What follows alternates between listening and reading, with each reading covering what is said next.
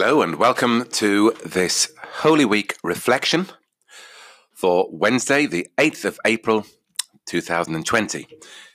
This is one of a series of reflections recorded for St. Mary's Church in Richmond, North Yorkshire. Today's is written by Bob Woodings and Jane Hatcher, read by myself, Scott Lunn. Christ before Pilate. Hanging in the north aisle of St. Mary's Church is a large, old oil painting. Until a new light over it was recently fitted by Peter Truby, it was difficult to make out the subject. But now it can be appreciated for what it is, an important work of art in its own right. It depicts a crucial scene in the events commemorated by Holy Week, the trial of the alleged criminal Jesus Christ before the judge Pontius Pilate, the Roman governor of Judea. It was, of course, a subject painted by many major artists for altarpieces commissioned for great churches all around Italy, especially in the 16th and 17th centuries.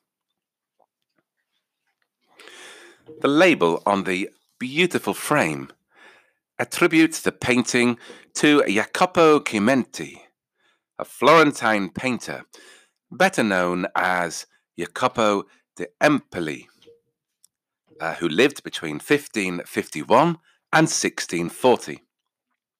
His name translates as Jacob, or possibly James, from Empoli, a small Italian town between Florence and Pisa.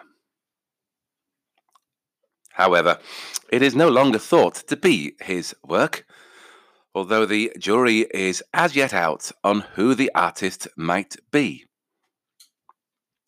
What experts agree on is that it is in the style of a group of painters who were influenced by the outstanding Italian painter Caravaggio, such as Bartolomeo Manfredi, who gave it to St. Mary's. Here, at least, seems to be a question with a clear answer. It was given in 1920 by Canon Neville Egerton Lee, rector of Richmond between 1907 and 1927. He was related to the Dukes of Bridgewater, who had a famous collection of old master pictures. As there are no marks on the back of the canvas referring to an auction house, it seems likely that Canon Egerton Lee inherited the picture. As a bachelor, perhaps he thought that it should remain here for Richmond worshippers and visitors to enjoy and to contemplate. What is the subject of the picture?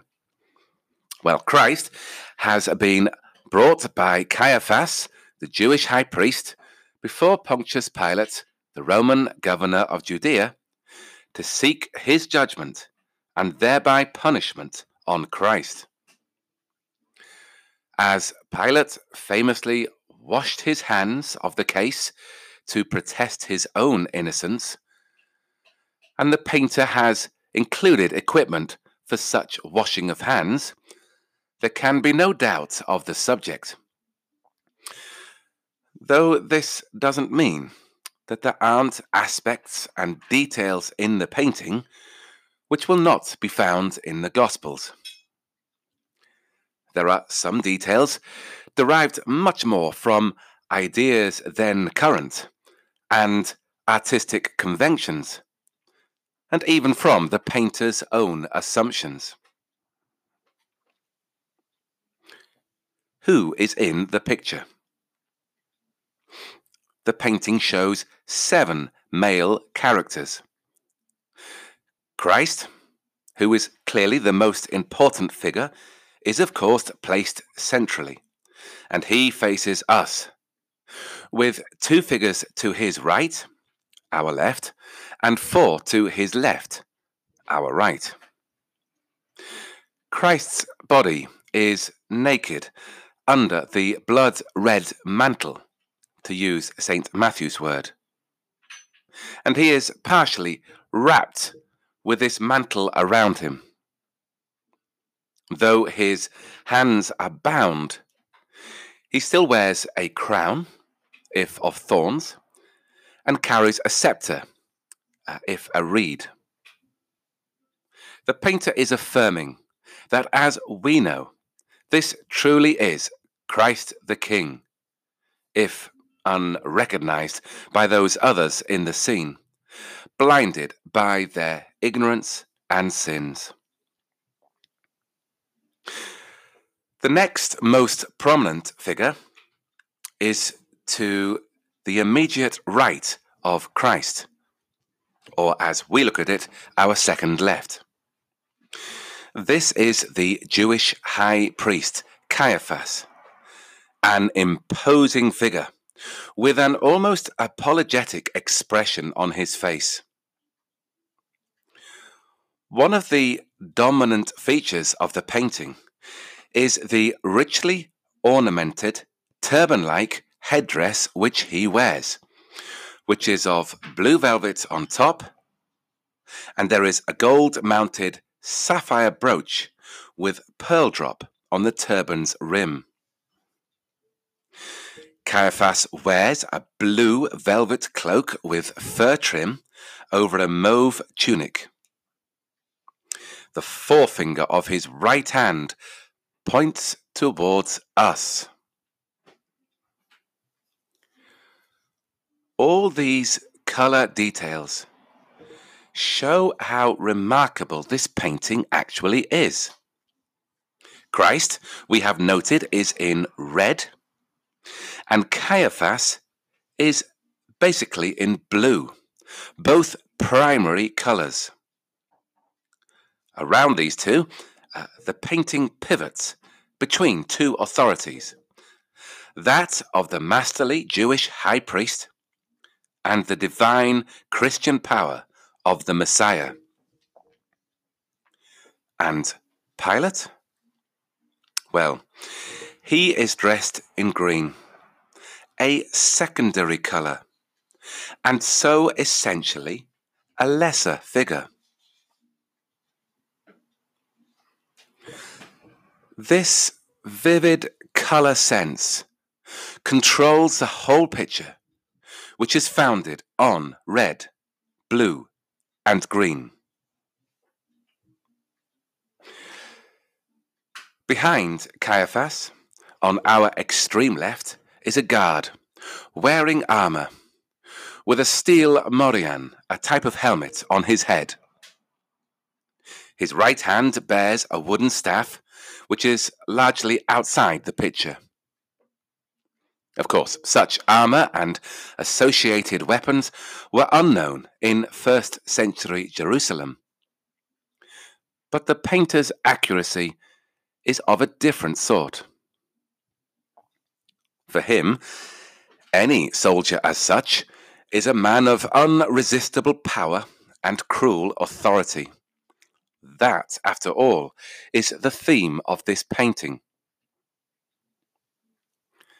On the extreme right of the picture, sideways onto us, and partly out of sight behind the frame, as might be expected of a character in a secondary color, for all his apparent flashiness, is Pilate.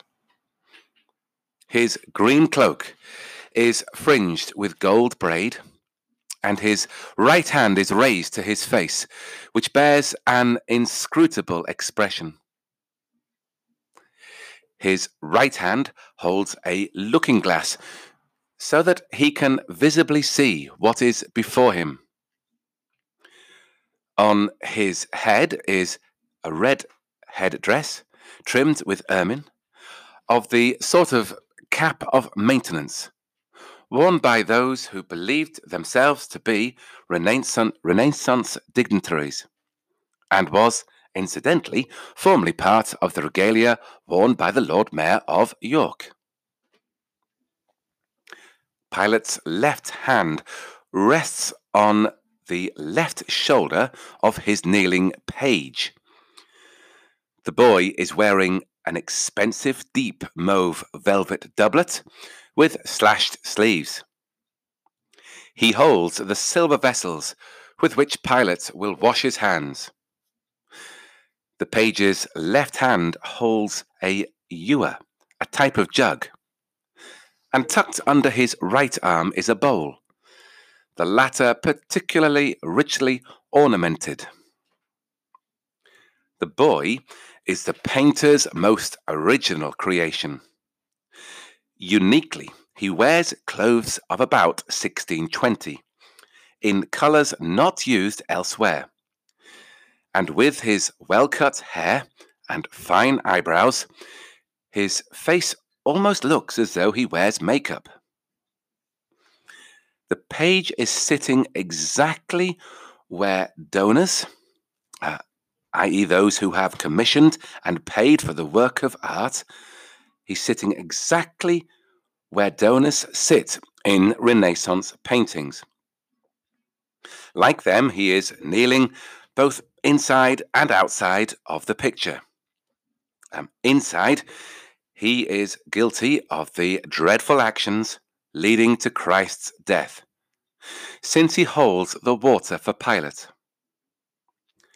Outside, he belongs to the real world and us, having to experience what we are seeing and being forced to learn from it.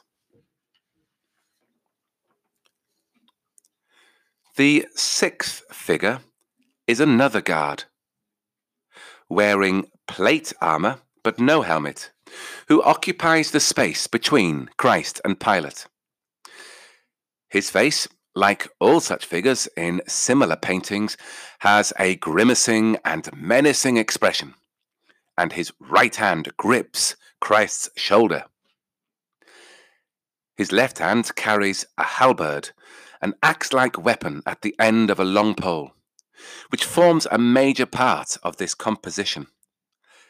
It is a threatening element, given the cruciform shape of its cruel metal head. Behind this guard's left shoulder is the seventh and final figure in the composition. A bearded face below a red headdress, and there are no other details visible. Scholars may debate his identity, but the painter knew full well that this is Barabbas, the criminal Pilate agrees to release when he sends Christ to his crucifixion. Ironically, Barabbas also bears that same red colour. The painter knew exactly what he was doing in this picture, insisting that those like ourselves who see it must look carefully at everything he includes, even the hands that seem to protrude everywhere. There are 10 of them, all unpaired, save for those of Christ, which are of course bound together as in love. The rest, belonging to those who Christ came to save, are gripping, clutching, threatening. Those characters cannot, of course, see the point. But what about those who look at the picture?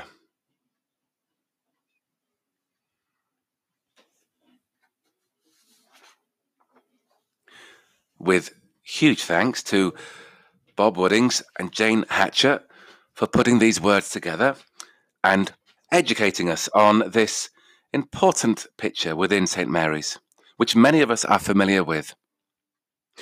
Thanks also, and it's worth noting there is more information in the Richmond and District Civic Society's Richmond Review for 2016, which contains an interesting article by Richard Almond on this same oil painting.